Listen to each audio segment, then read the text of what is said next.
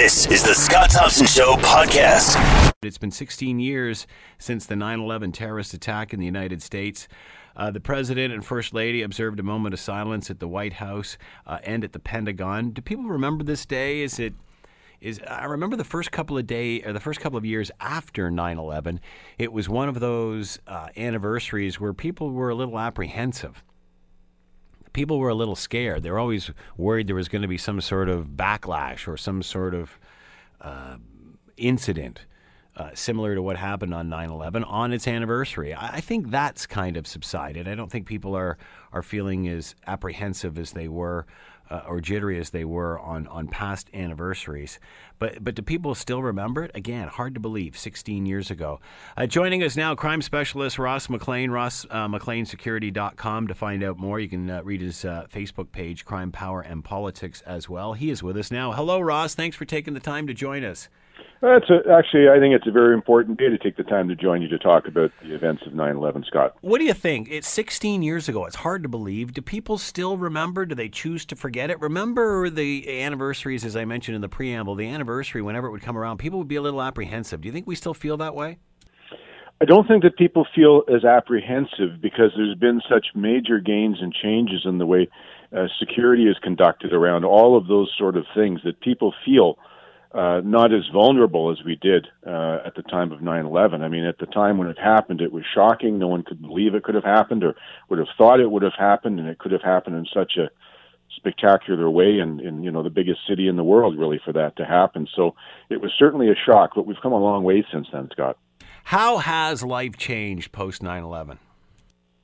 Well, it's changed a lot. Certainly, on that day, I actually remember, and everybody's got a story that I know of about 9/11. They know someone who was there, they talked to someone who was there, they lost someone who was there, or something happened. Certainly, for me at the time, Scott, I was working for a global Fortune 50 technology company, and it so happened on that day, we were having a worldwide meeting of all of our executive and presidents in California. So when those planes went into the tower, where I'm at our head office here, we had every one of our executives up in the air. And, the chase was on to find out what was happening, where people were, because, of course, the next thing that happened was the closing of the U.S. airspace. Yep. Right? And look at how Gander, Newfoundland stepped up for that, the things that they did there. And it was closed for about 4 or 5 days, was it not? Yeah. It was quite a few days. In fact, once again, I had another consultant that I knew was right across the river down from the building. She was working on the new giant stadium that was going in. She's standing there, and as I was talking to her on her cell phone, she was telling me she's looking at the towers, and one of them went down as she was looking at them. And she's telling me, just call my kids and let them know I'm okay. I don't know what I'm going to do. Yeah. And I said, go grab a rental car and start driving. I said, because you're not going to get in the air. Yeah. So there's really quite a bit of impact for those who remember it. I don't think we like to talk about the horror of it or share it so much, but there's a lot of people bearing the scars of it, Scott. And of course, it literally changed the way we fly. I mean, as you said, obviously everything was grounded for several days afterwards, but then after that, the restrictions and guidelines and this, that, and the other, I mean, it literally changed the industry, didn't it? Yeah, everything from cockpit security was changed so that people couldn't get into the cockpits as easily, to the searches of people as they went to go on planes, to, as we still talk about to this day, a lot of the pre-boarding security requirements that go in, the no-fly lists, and the cooperation between other countries. I mean, there's certainly been just a multitude of changes that goes on. But as I said, there's been a lot that's picked up, too, in terms of emergency management and response. I mean, you can go now to university and to colleges, and you can get degrees and certificates on how to manage these sort of things and deal with them better. We're sort of seeing that sort of educational response for the hurricanes down in the States. So I think we're a lot better off, but it was a terrible reason to have to get better at that skill set. As a result, it is obvious. Well, I'll ask you: how difficult is it to penetrate air security now? We've virtually seen a stop to the activities that we saw on 9/11. Have we solved that problem? How on guard do we still have to be? It's an ongoing problem. I mean, what 9/11 triggered off was obviously airline security, also a problem for signature buildings or landmarks. They were worried about becoming targets themselves for similar attacks or different attacks. But to this day, you'll still have the Homeland Security chief in the U.S. He says that, look, at getting an airline is the big prize that the terrorists want. That's why we've led to those electronics not being allowed onto the planes and all of those sort of issues. So it's still evolving. I mean, planes now have to worry about, and airports also have to worry about drone attacks, which is like a miniature version, of an aerial attack, if you will. They had one happen in the U.S. airbase over in Turkey where someone was trying to fly a drone into a jet engine. So, these are all the sort of things. So it's an evolving threat that they have to keep ahead of, and they've been pretty good at it so far. Well, we've certainly seen the attacks become more primitive since 9/11. I mean, this past summer with people just jumping in vehicles and using those as weapons and going after soft targets. So at the end of the day, what creates more terror? Something that we saw in the mass size and scope of a 9/11 attack, or the fear that virtually anybody with a vehicle could be doing this?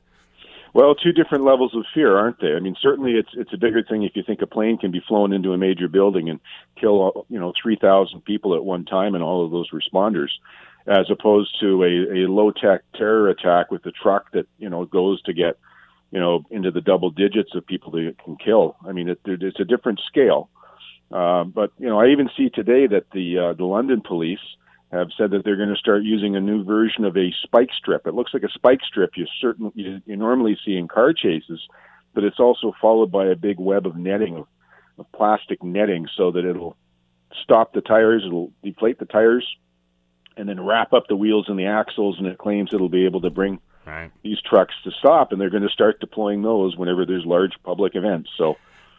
Do you think law enforcement officials, governments look at today from a security standpoint different? How on edge are officials or people like Homeland Security, do you think, today? Well, police and law enforcement actually started getting a lot more involved in the private security measures that went forward. They would be more involved in protecting landmarks. I mean, certainly one of the key places you can see that is actually in New York City. Now you will see their anti-terrorist squad that's out there all the time, and they're showing the flag to let people know you're safe in New York City, and if something happens, they will deal with it right away. So law enforcement has become much more the front line, and I told you this is something that worried me a bit in the past, Scott, but they've become the front line in the war on terror, so you get into this issue of police having to learn, more or less military training as well to be able to deal with terrorists. It's not the same. Taking a life isn't the same as trying to save a life. Ross McLean has been with us, crime specialist, rossmcleansecurity.com. Check out the Facebook page, Crime, Power, and Politics. Ross, as always, thanks for the time. Much appreciated. Thanks so much, Scott. All right, let's bring in Dr. Anthony Neal, Department of Political Science, Buffalo State College. He is with us now. Get a U.S. perspective on this. Hello, Anthony. Thank you for taking the time to join us today. Thanks, Scott. Glad to be here. So what is this anniversary like today in your country? We were speaking earlier. I remember the first anniversary, the second anniversary of 9/11. People were anxious. They were a little uneasy, thinking there might be a copycat attack or some sort of attack on the day. Has that subsided? What's life like now when this anniversary comes around? Well, you still have that uneasiness, that fear that because, as you know, there's still terror attacks that take place. And particularly, I heard you mention the low-tech attack, which can almost pop up anywhere. So therefore, there is a bit of uneasiness and copycat in that respect. But now, as time moves on, it becomes more of a somber remembrance in terms of actually what happened on that particular day. Is it a day to remember, or is it one you find most would rather forget? How important is it we do remember? I think it's important to remember, just as it was still important all these years later or decades later to remember Pearl Harbor, because the magnitude of the attack that happened on a civilian population is astounding. So therefore, you can't forget, and you can't forget because you can't let your guard down to try to stop anything like that from happening in the future. Obviously, a busy news weekend with weather and the hurricane and such. Has this taken people's minds off this? Is it still front and center, do you think, today? I would say leading up to it, as you so correctly stated, there's been an awful lot of noise in regards to Hurricane Harvey, and you see the human suffering in regards to that, the human suffering in the Caribbean, the human suffering in Florida as it related to Irma. And prior to that, we were constantly on edge about what's happening in North Korea and the threat of nuclear war. So it's been a great deal of noise, and yet today people are able to turn their attention quietly to remember what happened on 9/11. What about the president's reaction? Obviously, as you've mentioned, there's been no mention of those other things at this point. Your thoughts on his reaction to this? In my opinion, it's the typical presidential reaction. I think if an American president can't quite get this remembrance right, then they definitely should not be president. But to me, it's typical, nothing major. And there again, I think because of all the noise that's been around us and still all the noise that's surrounding his administration, it's a more of a low-key response, which is necessary. You brought up things like North Korea. Obviously, President Trump's presidency to date has been quite tumultuous. Are people feeling secure in the United States? In my opinion, people are on edge because of external forces, and on edge because of uncertainty in regards to the political leadership that we currently have. And I say that in a sense, not simply looking at Democrats, Republicans, and conservatives and liberals. I think there's an uneasiness across the board. Aside from those hardcore supporters of the president who say the president can do no wrong, even members of the Republican Party feel this type of uneasiness because of an uncertainty or instability on how the president will react. And also, we're not certain about what the president wants in foreign policy. It changes, it flips, it flops, and that adds to the uneasiness. The one positive thing out of the tragedy of 9/11, it seemed to unite the United States, certainly in any time that I've ever seen in my lifetime anyway. And everybody was pretty much on the same page that day. Is the U.S. still as united? Does an anniversary like this bring everyone back together? Fortunately for that moment. Unfortunately, that moment passes. But during that moment, it's nice for people to step back and step out of roles and step out of wardrobe, and step out of uniform and truly look at one another as an individual. And hopefully we can expand upon that. And I would like to say that's the good that came out of 9/11, but the bad that has come out of it, of course, we've been in perpetual war since that day. I think in Afghanistan, for the United States, at least, the longest military engagement in our history, and it's no end in sight based on, I think the president is about to increase or step up our engagement in Afghanistan. And this has been the backdrop. There we have a generation of teenagers that's all they've known is war in Afghanistan.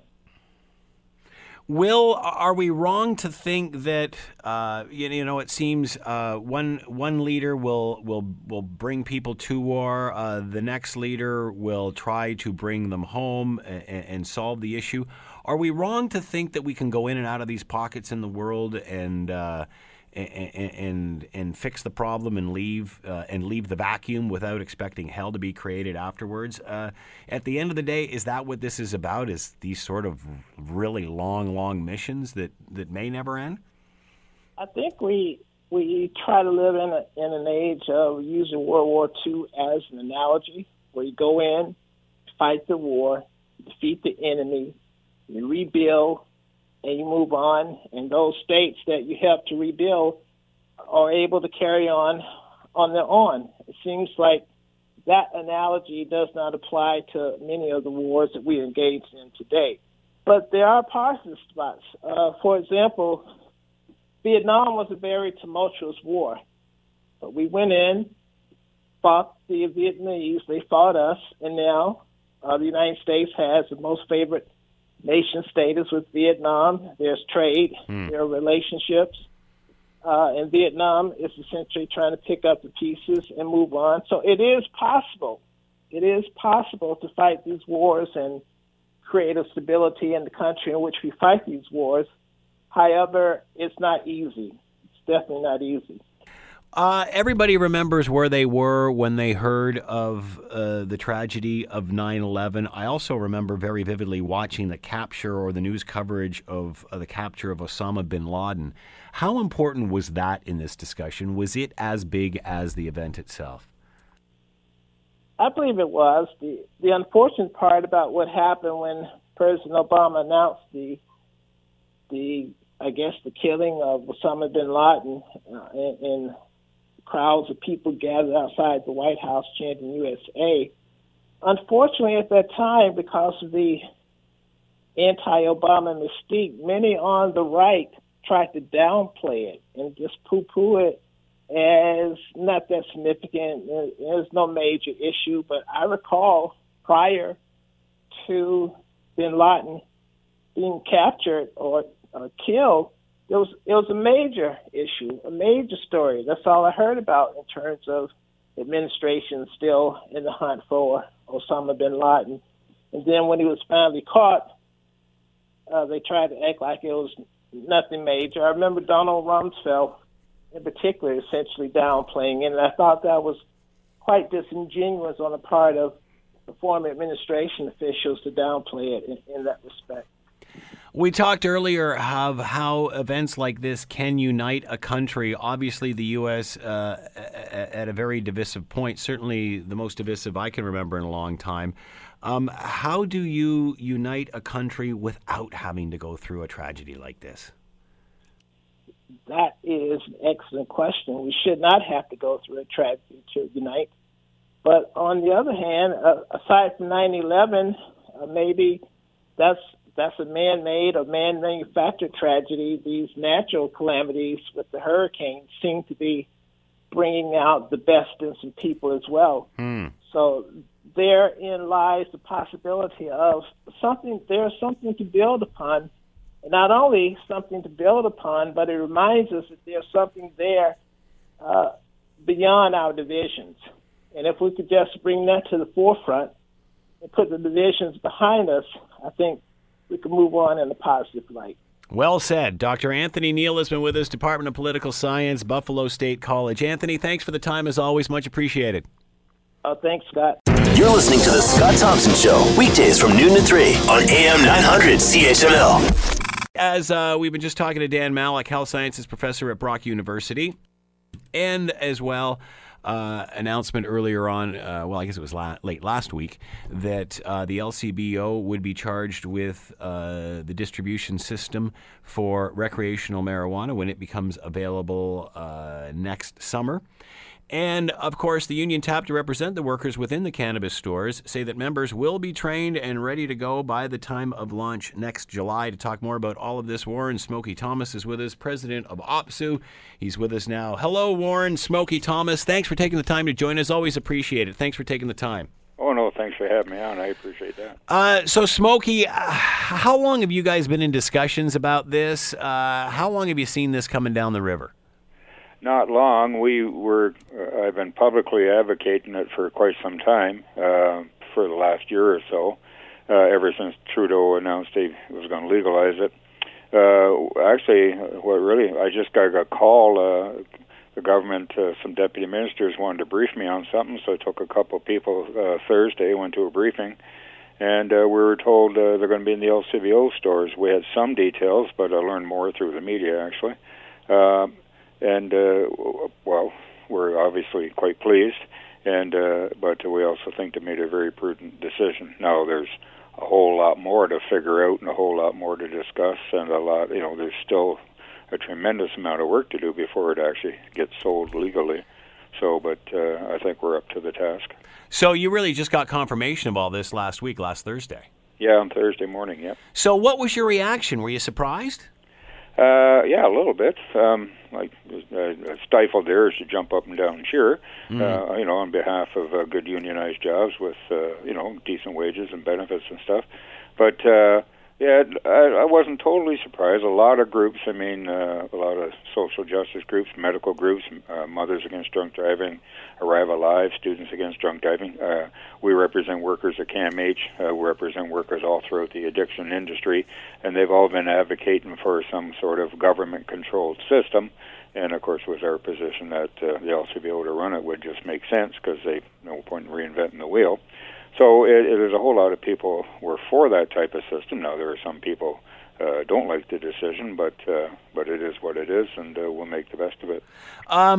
Some think it's a little ironic that as we're winding down beer and wine stores, not winding down, but certainly creating more options for beer and wine sales in grocery stores, that now we're creating another monopoly for recreational marijuana, especially during the recent contract negotiations that you guys just sealed off earlier on in the summer. Did any of this play a factor into this, knowing that down the road you guys would get this?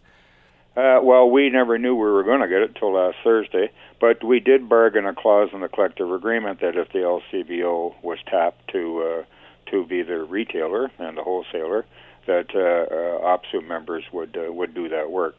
Now, it's going to be a separate system. They're not going to co-locate, which we actually support that too.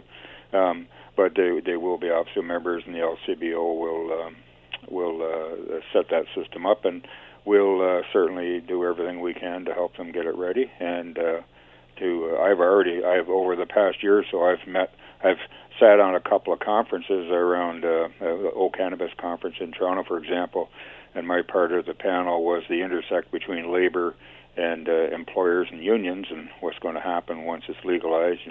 What constitutes impaired, what occupations would you consider that no THC in the system. So there's, as I say, a whole host of issues. So if we can break some of that ground in the LCBO through setting the system up and help come up with some answers, maybe not the final answers, but certainly some common grounds, I think that would help all employers everywhere. And, of course, we'll share all our information with other unions if they're interested. So how difficult a task is this for your people, Smokey, to have all this thing up and running by the summer? Oh, I don't think it's that difficult. Like people say, they got to learn all the different strains and everything else. Well, I'll tell you something. There are a lot more products on the shelves of a full-size LCBO than there will be cannabis products in a store. So it's a matter of teaching people. The LCBO already does 500,000 product testings a year. It's a matter of teaching some people on staff to test cannabis. It's just a different kind of test, but the principles of testing are pretty much the same. So I don't think it's that difficult. It's a lot of work. There's no doubt about that. But if they put their proper people at the table to do it, and I have met the deputy minister who sort of spearheaded, and I have a lot of confidence in her. She really seems to be very knowledgeable. And as I say, we'll certainly help them do everything we can to make sure the workers are ready, willing, and able to go. You talked about these two, and it's been widely known that they don't want this sold in LCBO stores, that these will be two totally separate units, which completely makes sense for you, that you guys would be happy because it's obviously more infrastructure, more staff, more everything. That being said, what is the crossover? Like, can you cross over staff? Will you be able to do that? If one works for one, does that mean they're qualified to work for the other? How do you separate that sort of thing? Well, I think it would go sort of like this. There would be job descriptions, and in those job descriptions would be details, knowledge requirements, all those sorts of things. Mm-hmm. So just as if a member who, an LCBO, current LCBO employee wants to work in this system, they would have to learn that product line, all that kind of stuff, and vice versa. If somebody started out in the cannabis side and then, down the road a bit, thought, well, gee, I'd like to apply for a vacancy on the LCBO side, like in alcohol instead of cannabis, they'd have to demonstrate that they meet the basic requirements for the job. So there are all things that unions negotiate with employers in contract language that employers come up with in their procedures, qualifications, things they need in an employee, and that's where the employers got some work to do. And but the LCBO, I mean, as I say, what they need to do now, and I suspect they've probably been doing some of this. I know they've been working on the file just in case, because the government told them to, think about it. So I think that all those sorts of things can be sorted out in fairly short order, and again. And if I might add, I've heard some workers in dispensaries say, well, I just got put out of a job. Well, not necessarily. Why wouldn't you apply for a job in the cannabis side of the LCBO? You got a whole bunch of stuff going for you, and I can guarantee you it'd be a better paying job with benefits. So to all those people working in dispensaries right now, which are in theory medical, throw your name in the mix. They're going to be hiring. So I mean, this will create some legal jobs for people, and it'll grow over time. But there's in the number of stores, and I think one thing I like is my position, our position has always been sort of err on the side of caution, because we don't know what we don't know. Mm-hmm. It's easier to make it looser than it is to make it too loose and ratchet it back, if you know what I mean. Yep. So, and I think the final decision, I mean, the government, this is an announcement by the government on the number of stores to have up and running July 1st. That's an announcement. That don't mean that number couldn't go up between now and then if they get things rolling. They find suitable locations, willing locations, because they have to speak to municipalities about opening these stores. So, and I think if they wanted to shoot for 60 or 70 stores, we'd do everything in our power to absolutely, have the workers work with managers to get it all ready, to get it going, and to have it up and running for July. So, Smokey, would the LCBO members be under the same contract umbrella as the people that would be working in the marijuana stores? Would they be separate contracts? No, my understanding is the government is viewing it as a separate entity run by the LCBO but represented by OPSEU workers. Right. So that's sort of to be determined. I'm not 100% sure what that will look like. But we would, in initial discussions with the government, say, well, how about crossover? Because you do have some very experienced people in the LCBO whose experience you could really use in starting up something new. Like just members who have worked in opening brand new stores, they understand how to open it up, how to get everything going. So there's skill sets. So they were very anxious to have reciprocity, if you will. But my understanding is the government is looking for it to be a separate contract.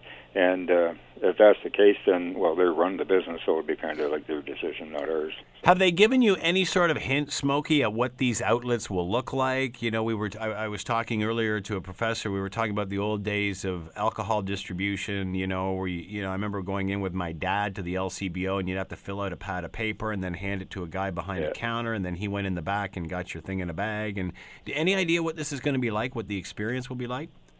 I don't think they're looking to glamorize it very much. I think the experience, and that was part of one of the things they actually said was open for discussion. Because, again, our members do marketing, do all that kind of stuff for the LCBO, so I think that's why they want to create a working group. And I don't know that they've thought all that stuff through yet. My sense of it is, to be honest with you, on a personal level, I've never been real thrilled with glamorizing alcohol, because if you've ever been into a bar at 8 o'clock in the morning, you understand why it's not very glamorous.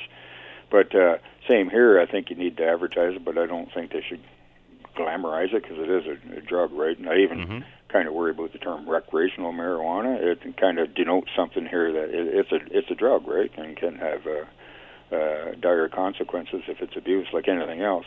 So I'm not quite sure. I've asked the government if we could strike a working group sooner rather than later, and they said yes to that. So I'm just waiting for some of the logistics of that. I did meet the Premier last Thursday. What time did I meet her? Right after the deputy ministers told me about this, but we had a long list of things to discuss. My members do everything from A to Z in the public service, so I had a lot of a lot of issues to discuss with her, but we just touched on this one briefly, and she liked the idea of a working group. I've also been, when I was on these panels at the old cannabis conference and that, been trying to find an employer somewhere to sit down and maybe let's start talking about what are the issues labor and employers are going to face. You know, we could spend years in litigation, spend hundreds of thousands of dollars on lawyers fighting. They fire somebody somewhere because they're impaired with cannabis. Well, what is the benchmark? So these are some things that, like, for all employers out there, that I think people need to think about. I'd truly like to sit down with somebody. In my union, I'm the boss as well. We employ over 350 people that work directly for the union, like I'm for the members. And we, a few months back, started covering medical cannabis for our employees, up to $3,000 a year. And it wasn't that simple. But we figured it out with the insurance carrier, and we've got it figured out. So, and I've brought in cannabis experts and a variety of just about everything you can imagine and think about the issues around it. Met with our senior management team. I've met with 2 different people, had very lengthy discussions. I learned a lot. Let me tell you something. When I used to say we don't know what we don't know, man, I didn't know a lot. So I suspect there's a lot of things to learn here. And this is, and all these things will enable it to be sold legally. Will enable it, and I am a very strong advocate of not making it too expensive, but making the government's got to make something of it, to pay for the nuts and bolts, but I'd like to see them put some of the profits directly into addiction services and research on the medical cannabis side. I think medical cannabis has a tremendous future in terms of the good stuff. Now, Smokey, will the LCBO be distributing medical, or is it just recreational? No. Right now, no. Medical will stay the way it is. The way it is. And actually, I learned a lot about that system. I don't think it's broken. I think it works pretty well. People are figuring it out more and more. It's getting tougher to get a card. You actually got to see a doctor and do all those things. But I do know, since I've been involved in the discussion, I have had literally hundreds of members call me up, and they think it's for them too, but it's not for our staff. But they, then I have chats with them about the benefits of medical cannabis for back pain. They got off opioids. Do you know what I mean? Yeah, it's great for PTSD, MS. So no, but it's a whole new world for us, right? And so what's next for you, Smokey? I mean, you got this timeline in next July. What's on your short list of things to do? Get a table with the employer and start a to-do list. And I want to see their to-do list, and then I will staff up that table with qualified people to sit down and to start talk about what it looks like. What do we need to do? How can we support you in getting a workforce up and ready? I mean, they do the hiring. We don't. They hire. We represent. But that's why I say to people who are to work in the industry, throw your name in. Well, why not? You know what I mean? They've got to hire people. That was another question. People are getting emails from people. Where do I apply? Are you guys on a mass hiring, or will they be on a mass hiring now? No, the province will, and that's some of the unanswered questions, right? So I've asked, and again, a lot of these things are up to the government to do. I'll certainly encourage them to be very public, and and I do know the people that work on the labor relations side. I know some of those people because I've known them for years because they're labor. I'm labor, they're management, but they've got some very talented people there and who know what they're doing. So when it comes to that side of it, once they get the green light to go set something up, I expect it will happen fairly quickly. And it's obvious to me that they've been thinking about this for quite some time inside government. I mean, this touches just about every ministry going has something to say about legalizing this, from Solicitor General to courts to fines to, all those sorts of things. So they got a lot more work to do than I do, if you know what I mean. Do we know what this is going to be called yet? Like LCBO is what it is. Is this CCBO? Some have suggested that. Do we know? No, they don't have a name. I always liked the Liquor Cannabis Control Board of Ontario, but it's going to be separate, so it'll be up to the government to pick a name. But I don't know what they'll call it. Actually, I would suspect Cannabis Control Board of Ontario would be a really good name. Why wouldn't it? That's what it is. Any idea, like, how educated your staff are going to have to become on this? I mean, because they're going to have to learn product lines. Yeah. Are there different product lines? Do you know how many? Do you know how many different product lines they'll have to learn? And how will that be displayed in a store? Yeah, well, this is all questions that the government has to answer, right? Yep. If they don't want to glamorize it, then, I mean, in Nevada, for example, I have an old friend who told me that she went into, well, her son told me that, Mom went into the new dispensary there and bought cannabis butter. I'd never heard of cannabis butter before. And he said, Mom, you want to be careful with that. I mean, I'm 65, she's almost 70. So it's out there. I don't think the government's going to sell, like products, right? Right now. Yeah. So I do know there's several strains and strengths, and of course different, sort of, it's been grown over years into different varieties. So again, that's a process of sitting down. I mean, our MLCVO members, they probably know everything there is to know about 50 different brands of wine, dozens of brands of beer, whiskey, vodkas, everything, right? So you ask them, they can. So it's simply a matter of learning it and finding somebody. And I do know there are people out there that know the stuff inside out and are actually been out actively engaging in setting themselves up as consultants to do training, to do teaching, because I know I've hired a couple of them already for our folks. So, Smokey, you've been doing this an awful long time. Did you ever think you'd see the day where you'd be doing this? No, not really. Times have changed. Yes, no, I don't even smoke the stuff or use it, but apparently a lot of other people like it, so there you go. All right, my favorite union leader, Warren Smokey Thomas, has been with us, president of OPSU, the union tapped to represent the workers within the LCBO that will be running the cannabis stores. They got a big job ahead of them to get all prepared by next summer when the federal government has announced it will be legal recreationally. Warren, thank you very much for the time. Much appreciated. Good luck. Thank you. Bye-bye. You're listening to The Scott Thompson Show, weekdays from noon to 3 on AM 900 CHML. Last week, researchers have found a test model of the iconic Avro Arrow fighter jet. What is that, you ask? We'll talk to John Brzezinski. He is the CEO of Osisko Mining and expedition lead on Raise the Arrow and is with us now. Hello, John. Thanks for taking the time to join us. Explain to us what Raise the Arrow is. Raise the Arrow is a project to find and retrieve the 9 free-flight models that were part of the Avro Arrow testing program. It was really the last design work that they did. They had to find a way to do it outside of we have modern ways of using computers and big wind tunnels these days that they didn't have in the 50s. So what they did was they strapped these free-flight models. They were about 12 feet long by 6 feet wide, weighed about 500 pounds. They were, in the later stages, exact replicas of the Avro Arrow flying planes. And they finally, the design which led them to the production of the planes. So how long has Raise the Arrow been around? How long have you been working on this? We started the program approximately a year ago, and it took us a while to get the permits from the Ontario government. Of course, you need a permit to do everything these days. Mm-hmm. Once we had the permit, it was green light. We organized the teams.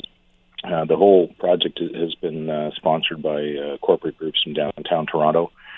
We put together a search team with Kraken Sonar, the same group that worked on the Franklin expedition a couple of years ago up north to find the Erebus and the Terror. Got an archaeologist, and we got on the water in late July. Okay, here's the big question. Why?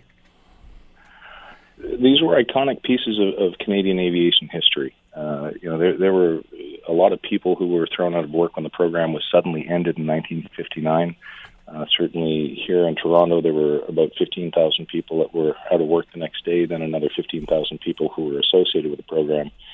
So, 30,000 people waking up one day finding they had no jobs. It was the third largest industry in Canada at the time. And more so than that, this group of people had worked for about 7 years to develop what was a jet fighter that was 20 years ahead of its time and could have probably led to Canada being at the forefront of the aviation business at the time. And, really, I think that's what sticks in the mind of a lot of Canadians is, first of all, why the program was canceled, but then secondly, the way that they canceled it, it was like they were trying to erase that it ever existed.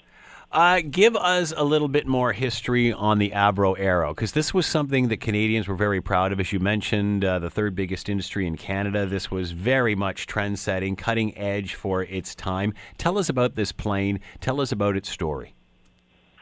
The Avro was developed as, of course, part of the Cold War. Canada at the time, like a lot of other countries, were worried about the Russians, and they were trying to develop an interceptor against Russian bombers. Ultimately, the reason given for the cancellation of the program was that the Russians had put Sputnik up into space, and people were now starting to think about ICBMs, intercontinental missiles.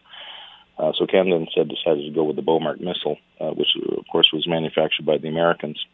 Now there are lots of documentaries and books and things that have been written regarding why the program was canceled. I don't think anyone really knows, other than it was probably budgetary. But certainly I think a lot of people feel it was a very short-sighted decision on the government's part. And as a result, those 30,000 people who ended up unemployed, large number of the highly skilled engineers went down to work for companies like Boeing and Lockheed and eventually NASA, and they were the ones who put the man on the moon. How long were they working on the Avro Arrow before it was canceled? The program ended in early 1959. It was the idea was originated in the early 50s, and then went through the design phase, and then ultimately the testing of the scale models, or 1/8 scale models, is what we're searching for, which were part of the final design work that was done between 1954 and 1957. Then they went straight from those last models to the planes. Of course, when the planes, when the program was canceled, the planes were destroyed. The machines that made the planes were destroyed. The records were destroyed. So there is no plane at all. These are models.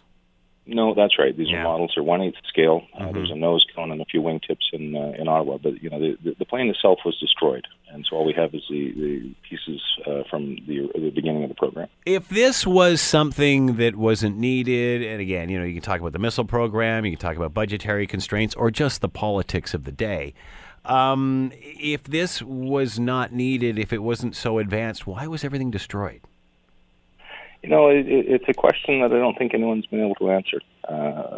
We're explorers. Our whole project is based on finding and recovering these planes. We're not trying to rewrite the history of the Arrow as part of the project.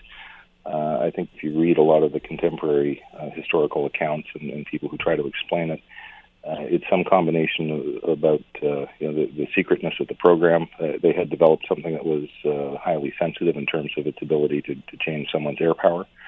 And when the Canadian government decided they didn't need it, I guess that was probably the decision they made to destroy the actual jets. Do you think they realized at the time that they were perhaps crippling an entire industry? Where would the Canadian aviation industry be today if this had succeeded? Good question, and I think that's what bothers people the most.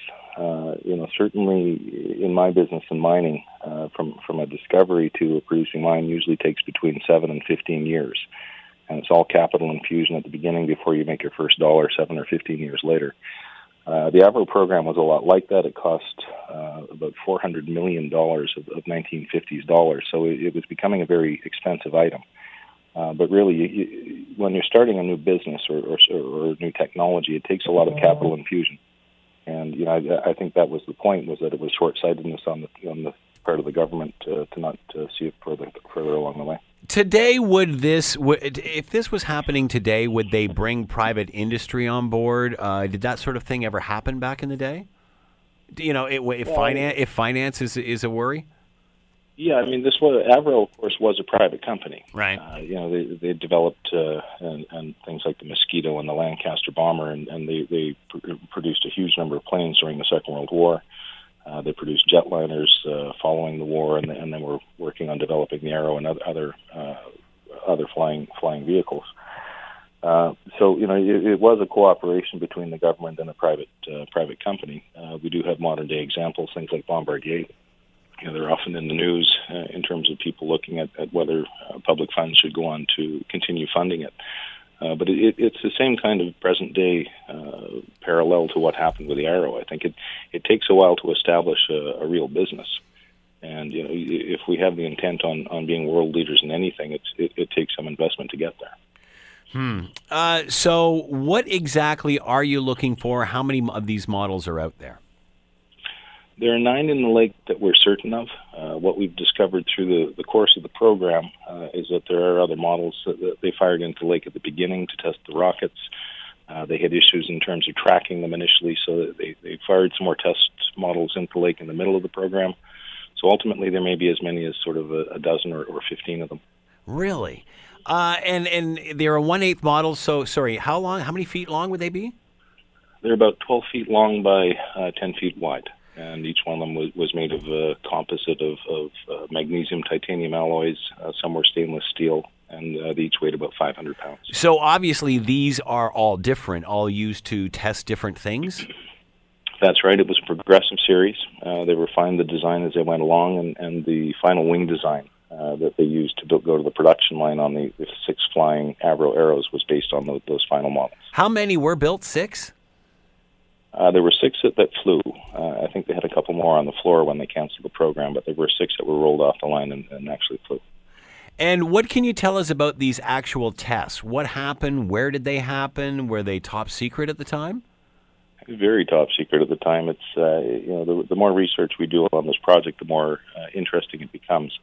There was a secret test unit based out of Valcartier, Quebec, that ran the tests at Point Petrie in Prince Edward County. The area had been used in the 30s and 40s as a firing range for anti-aircraft guns and artillery. Then when they started the Arrow program, they initially were firing the Velvet Glove rockets out there, which were intended to go with the Arrow program, and then Sparrow missiles, and then ultimately the Arrow model. So we're looking for needles in a haystack, but more needles in a haystack of needles out there. There are about 500 or 600 objects out in that firing range. And would any of these models that are out in water and such, would they all be in the same location? Would they all be in the same place, or would they be in different locations? All in the same relative area. That was the most important thing, I think, of our discovery that we announced on Friday. While we, of course, were very happy to find the first model as part of that test series, more so we were interested in getting the first one so we could anchor the rest of our search around that area. Right. We designated about 64 square kilometers around the range to do the search, and having found this first one, it's going to save us a lot of time to find the rest of them. So you think that now that you've found one, you'll find more quite quickly?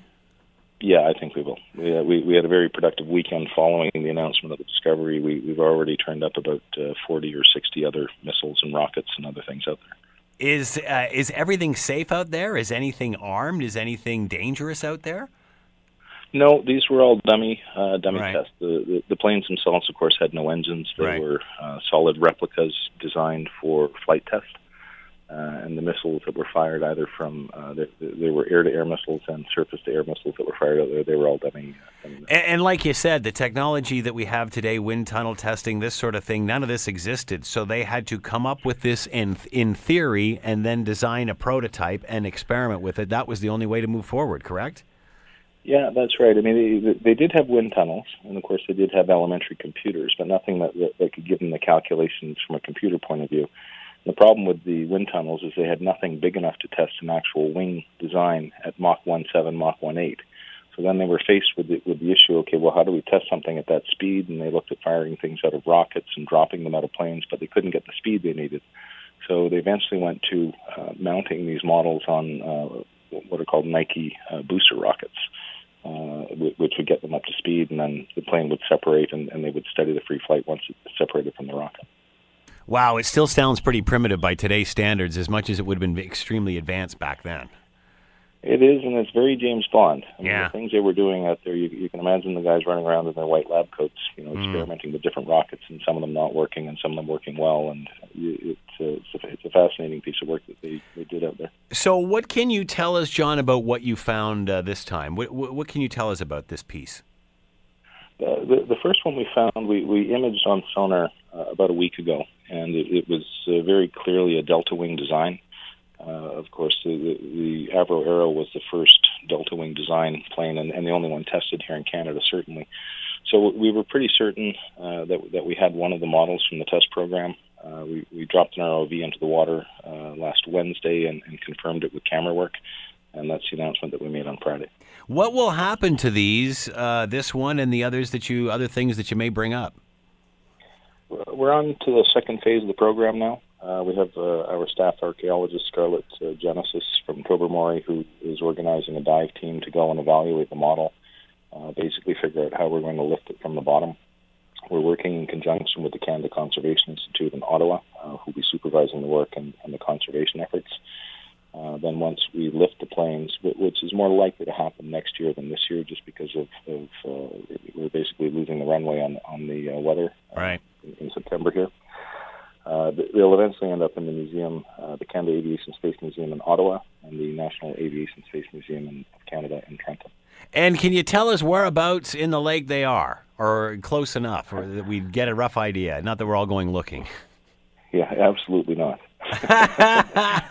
It's buried treasure. Yeah, I understand. It's buried treasure. It's buried historic treasure. Yeah, no, and I completely understand that. Yeah, they're within that 64 square kilometer grid. They're within sort of 4 to 6 kilometers from shore, which is based on the telemetry calculations we did when we started, exactly where we assumed we'd find them.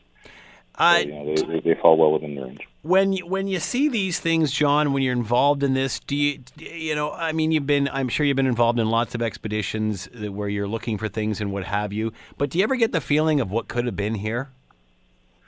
I do, and I have been involved in a lot of expeditions. But as a geologist with a mining company, as I said, I'm used to looking for gold. This is historic gold. It's been a very interesting project along the way. The one thing that's really surprised me is how interested the Canadian public is in the story. Yeah. And how many direct and very closely indirect contacts with people I know downtown whose parents worked on the program or grandparents worked on the program. I had a carpenter out at my cottage who's the son of a man who came from England to work on the program. Must be a lot of emotion. Must be a lot of emotion talking to those people that had so much invested in this. It is, and talking to some of the surviving employees from Avro and the sons and daughters, a lot of these people felt like a small piece of their life had been stolen from them when the program was canceled. And it was a very emotional thing when they shut down the program. This might be too big a question for us to answer, but what can government, countries, industry learn from this sort of thing? Is there anything to be learned here, or as you mentioned, is it just a case of discovering history and documenting it? It is certainly a case of discovering history and documenting it. But if there's something to be learned, I think, from the Avro program, I prefer to remember what the people achieved as opposed to the closure of the program. It was a tremendous accomplishment, an engineering feat for the time to build these planes that flew as fast as they did, met all of the performance criteria. And again, the shame of it was closing down the program. But I mentioned earlier, I think that goes towards the ability to provide funding to keep these things going long enough so that they can walk on their own. Were you surprised that the country would even embark on something like this? Like, even I'm thinking this was before my time, but even now, I couldn't see the country embarking on such a project. How would it have been accepted back then? How did we get there? Well, I mean, there were a lot of things that happened in the 50s and 60s that people didn't think could happen. Good point. Man on the Moon in 1960 wasn't the conception. It was more of a cartoon idea, right? So this was, back to the men and women involved in making it possible. They were given a task that at the time seemed impossible, but really it's an application of ingenuity and time and money to get something like the Avro Arrow to fly. And again, I think that was the tragedy of the whole program, was that they did exactly what they were asked to do, and then the program was shut down. Where do you hope to be 1 year from now? Back looking for gold mines up in northern Quebec. So will most of this stuff be plucked from the lake by next summer? I hope so. Yeah, we are going to get as much of the survey done as we can before the end of September. I suspect we may have a bit of grid to cover again next summer, but ideally we'll start recovery efforts in the late spring and get some of these up and into the museums by next fall. Fascinating. John Brzezinski has been with us, CEO of Osisko Mining and Expedition Lead for Raise the Arrow. Of course, the fighter jet that was scrapped back in the late 50s, and of course leaving lots of scars emotionally and lots of evidence, not as much as we'd like, but certainly some in Lake Ontario. John, thank you very much for the time and insight. Much appreciated. Good luck with this. Thank you. The Scott Thompson Show, weekdays from noon to 3 on AM 900 CHML.